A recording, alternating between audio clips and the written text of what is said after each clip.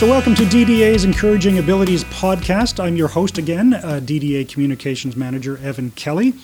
Today's podcast, we are joined by Deborah Stienstra. Now, Ms. Stienstra is a professor at the University of Guelph in Ontario, where she holds the Juris Loski Chair in Families and Work and is the director of Live Work Well Research Center and professor of political science. Now, for many years, she's also been working with the Canadian Research Institute for the Advancement of Women and FEM North Net, or the Feminist Northern Network, which includes working with a diverse group of women and women who identify as having a disability.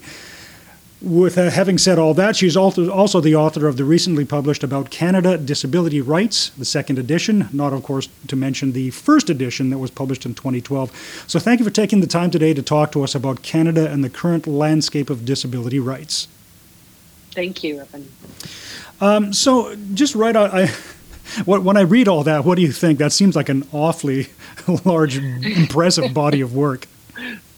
Okay, so thanks for that. But really, my work in disability comes from a very different place than sort of the academic and literature pieces that you're talking about. And it comes because I was married. My first partner was a man named Patrick Kellerman, who lived with multiple sclerosis, and together we had two children and raised two children, and I was somebody who worked in women's organizing and thinking and research, and he worked in the disability community for Disabled Peoples International in Winnipeg.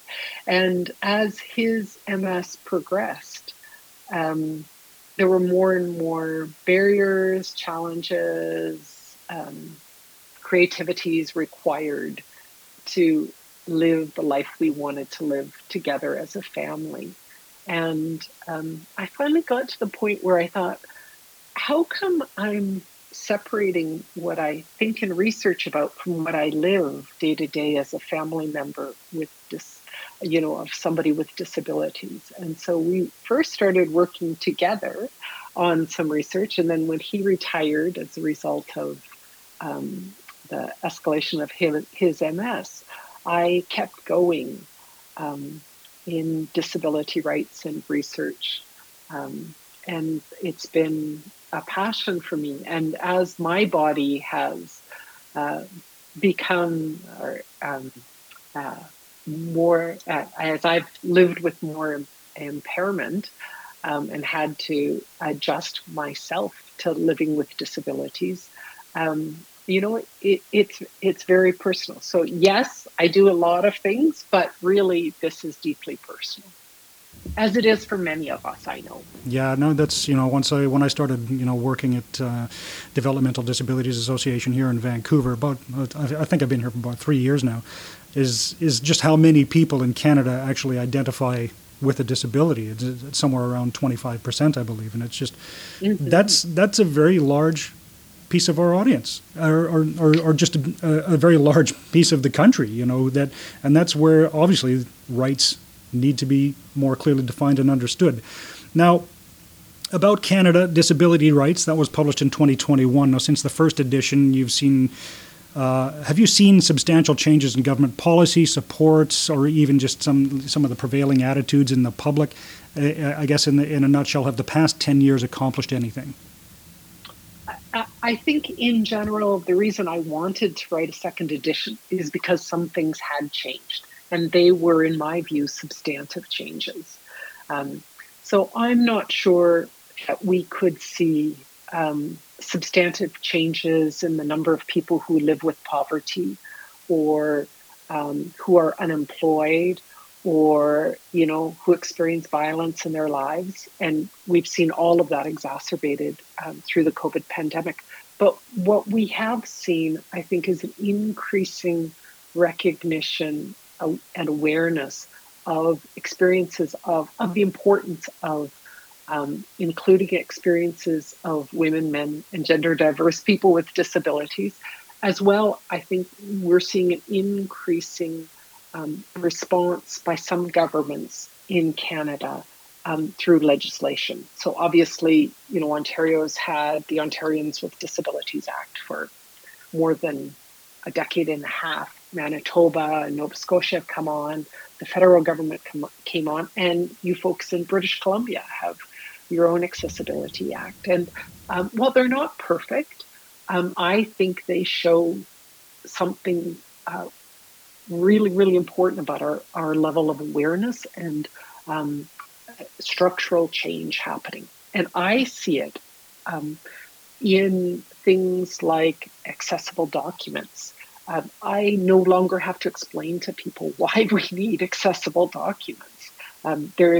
Or how to make them accessible, right? Like there's so many more resources and procurement, like buying goods and services that are accessible through universal or inclusive design, are arguments that I have a much easier time making now.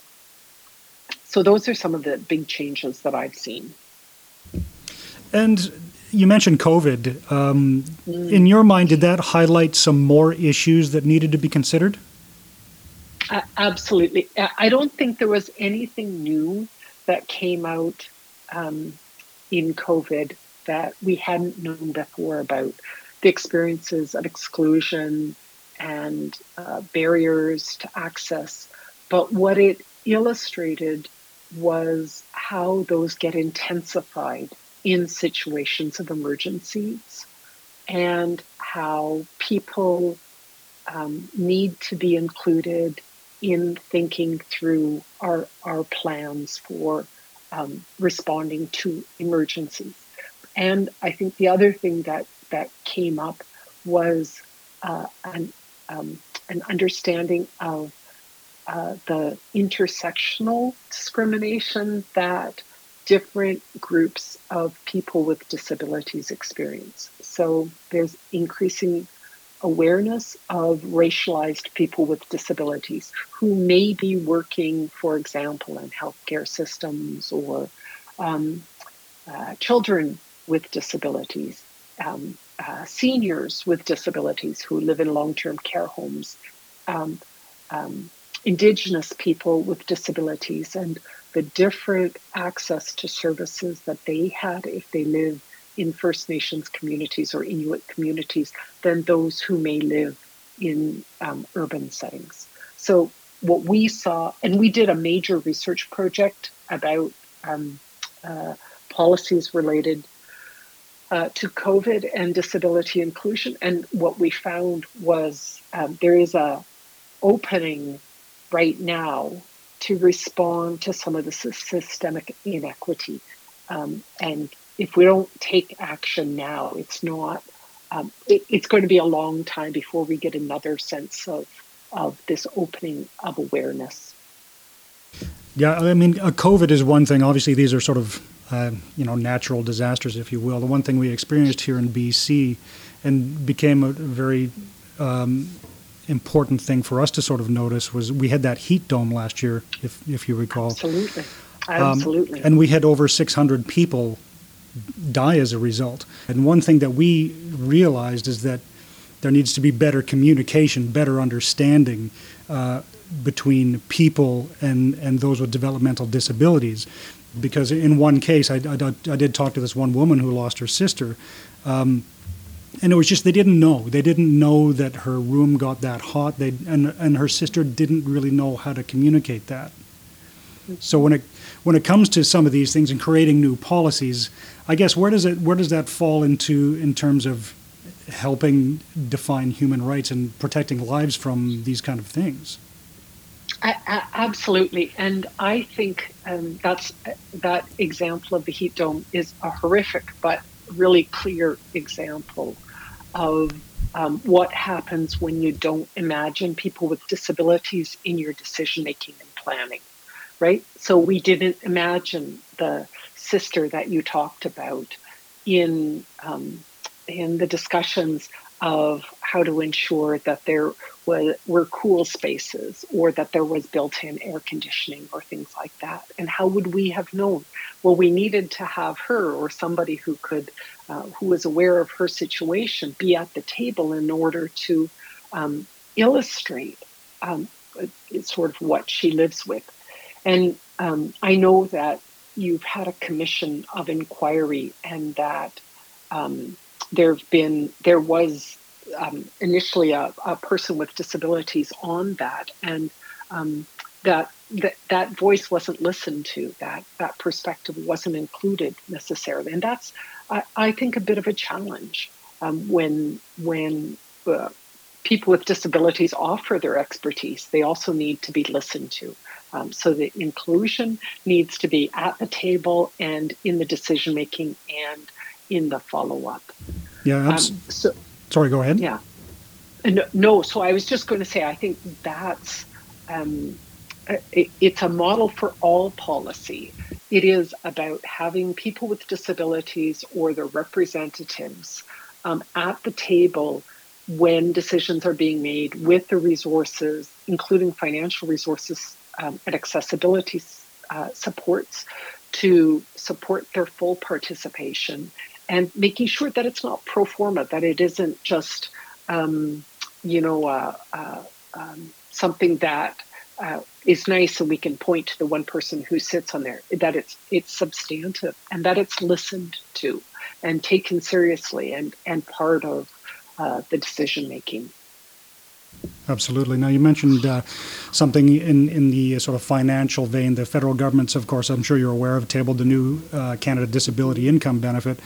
I'm not entirely sure where it's at this stage. I think it's been through a second reading, but that might be about it.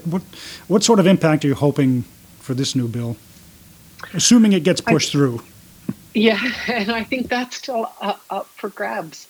I think it's really important for a portion of people with disabilities, and it's important also not to look at it as the be-all and end-all of disability supports. So it targets people with disabilities who don't have access to employment income and who are lower than retirement age but older than youth.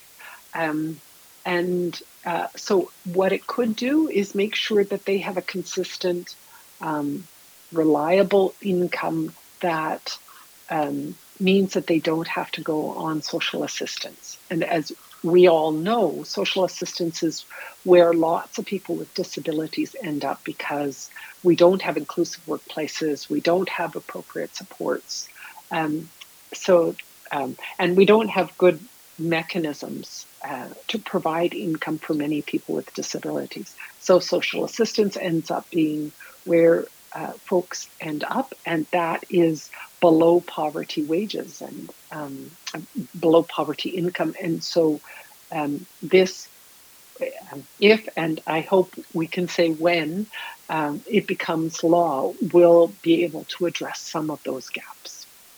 And so the way it is right now, I get the sense that you feel that governments on any level aren't quite doing enough to support people with disabilities financially? I think that disability isn't something that anybody, it is a bit of a lottery. My body works a particular way, and I then, in a society where we don't provide supports related to disabilities, I end up bearing the costs of my differences, because the society was built for people who aren't like me. So an example that I often like to use is infrastructure and lights. As a sighted person, I need lights to work in the dark when the room is too dark. I don't even have to ask for it. I can turn the lights on because somebody imagined me there. They imagined me as a sighted person needing lights to do my work. My blind friends don't need lights to do their work, yet they're paying for the hydro costs to give me lights.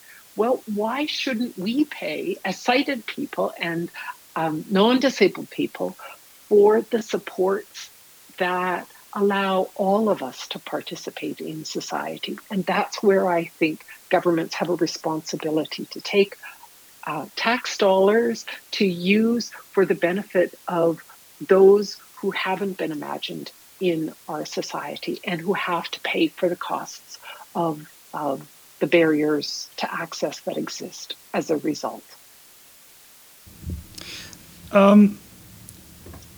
So what sort of backtracking a little, but what sort of projects are you working on right now?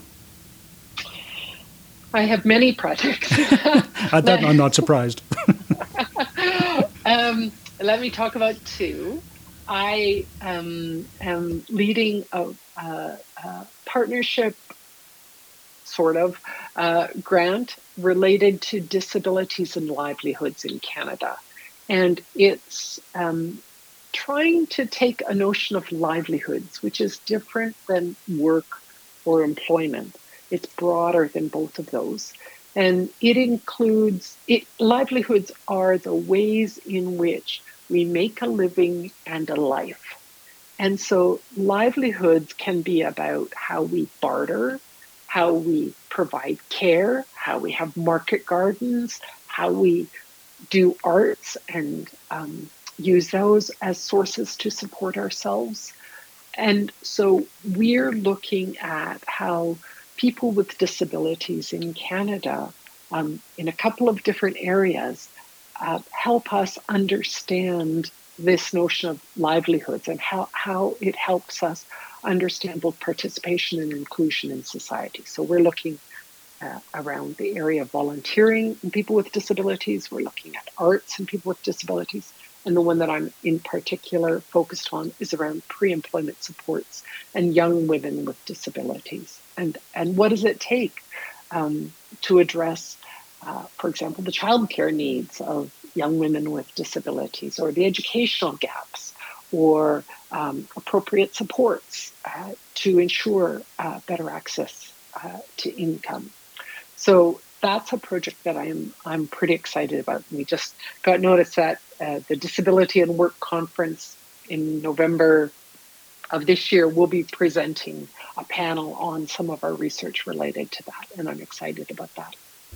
That sounds really good. I don't know if you're in Ontario, we're out here, but here at DDA we've got two social enterprises, one of which is our organization called Jobs West, where we actually we work with employers and clients so that people with developmental disabilities can find and keep jobs. It's a big part of what we do, so it's super, super important. Let's talk a little bit about MAID, the medical assistance in dying. This is a big topic here in Canada right now. Of course, it's DDA. We haven't really taken a stance on this, but I'm starting to see other newsrooms around the world publishing content saying some pretty nasty things about Canada, how we're now practicing eugenics and killing disabled and poor people. What if are your primary concerns when it comes to this kind of a law? Boy, I have so many concerns. I think that medical assistance in dying, as it's come to be developed through the various amendments and changes in law in Canada, is one that privileges white people, often who aren't used to having to be dependent or rely on others to live their lives, and don't want to imagine themselves as people who are dependent. And so they see that as something they'd like to avoid. Well, for lots of people with disabilities, we know what it's like to, require supports to live our daily lives, whether it's somebody to check in on us, or somebody to wipe our bum or change our diaper, or somebody to change the catheter or give us food or whatever. And so many of us don't feel as much like we've lost our dignity when we are in those relationships of care and dependency, but see it as sort of an interdependence. And I think what MAID is doing is creating space for some people to have a choice. And I'm glad that some people have that choice. But in other cases, it's creating a situation where folks who haven't been able to get the supports that they need to live or to live well, whether that's because they can't access housing and they have chemical sensitivities, or because they've had to live so long in poverty, they're just kind of worn out of trying, or they haven't been able to get the medical supports they need. And somebody offers it to them as an option. And it may be somebody in a relationship of trust, or somebody like the stories that have come up lately about Veterans Affairs raising it as an option. So to me, medical assistance in dying in those situations is something that is not a choice, but is a forced situation. We are not able to provide the necessities of life. So people think that their only option is to end their lives. I've called this at other times sacrificial citizenship, where people with disabilities don't want to be seen as a burden to their families, and they've been told that they're a burden on society, or they cost a lot to take care of, and so they sacrifice themselves. Well, I don't think that's appropriate. So I think it was really troubling to have the substantial changes discussed in the middle of a pandemic, where people with disabilities were the ones bearing the heaviest burden of the pandemic barriers. So I think there are lots and lots of problems with this. And I think the government, the federal government, pushing forward on MAID full steam, but dragging their feet on the disability benefit is not a very good sign, right? Like they should be pushing forward on the disability benefit and dragging their feet on medical assistance in dying. Yes, perhaps a little bit backwards. So, I mean, I've been reading some sad stories similar to what you've just been discussing. So how, through disability rights, do we protect those who may not see another way out of a bad situation, but death probably shouldn't be their option? First, we need to be there for each other. Peer support is a really, really important part of living with disabilities. And we all feel stronger when we know we're not alone. And it's hard when you feel like you're just being ground down by your day-to-day existence. So I know behind the scenes of a lot of these public conversations, my colleagues in the disability movement have been advocating and raising funds so that people feel like they have more choice. But that with more and more stories coming out, we can't do that in every case. So I think as advocacy organizations, there's a responsibility to continually prod and push and articulate the gaps in care, the reasons why this is happening. I think folks like Catherine Frazee and others have just done an exceptional job in having Gabriel Peters really exceptional jobs in raising the concerns and making sure that we understand that racialized and Indigenous people with disabilities are those who experience more of the push toward medical assistance in dying, because they often live with more of the poverty and the barriers to access. So I think, listening and supporting and circulating what those folks have been saying is really, really important.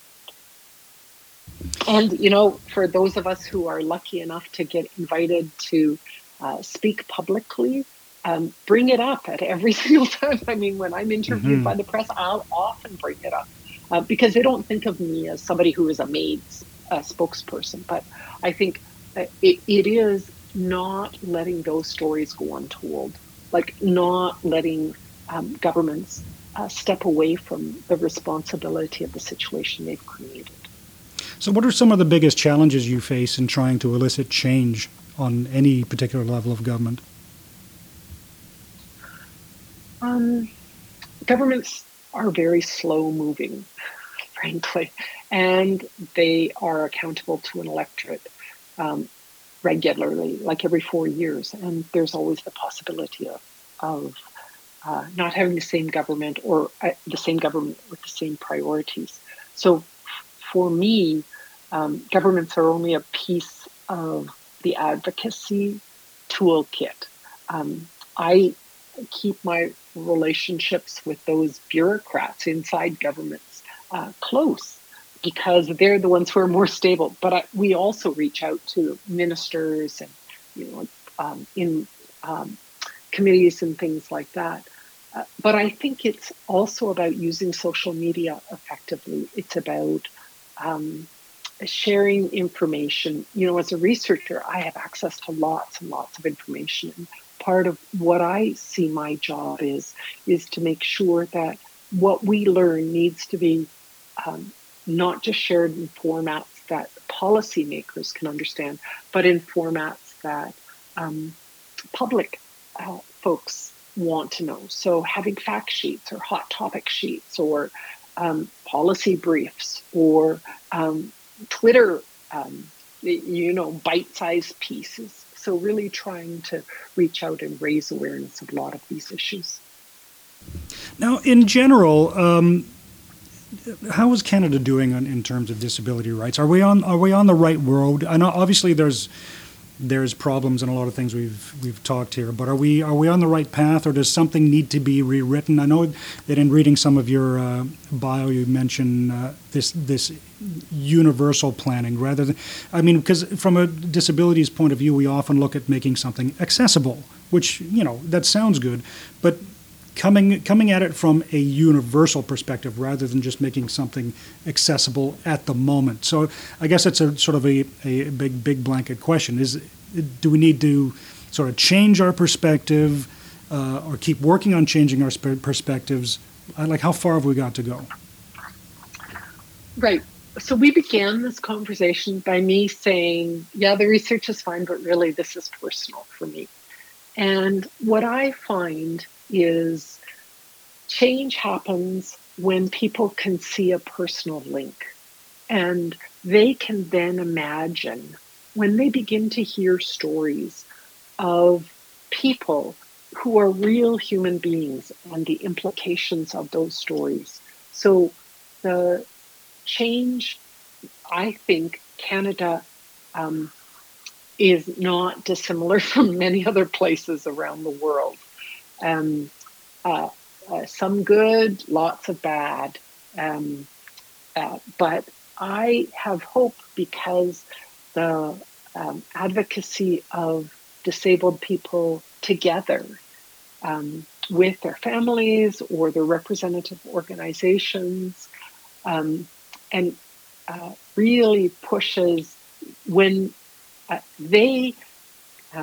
we are out on the streets and in a playground, and you see a disabled child on a swing that's been built to be accessible through using inclusive design, it changes your notion of who are disabled, who are children, right? Because you now include in your picture this child who may be in a wheelchair as part of your neighborhood. And I love to tell a story of somebody, a leader in the disability community, Jim Dirksen, who recently died. Jim lived in my neighborhood in Winnipeg when I lived there. And Jim was an amazing character. He was a wheelchair user. He had polio when he was younger. He wore very evocative clothes, like you always knew where Jim was. But he just drove around my neighborhood, and everybody in the neighborhood knew Jim.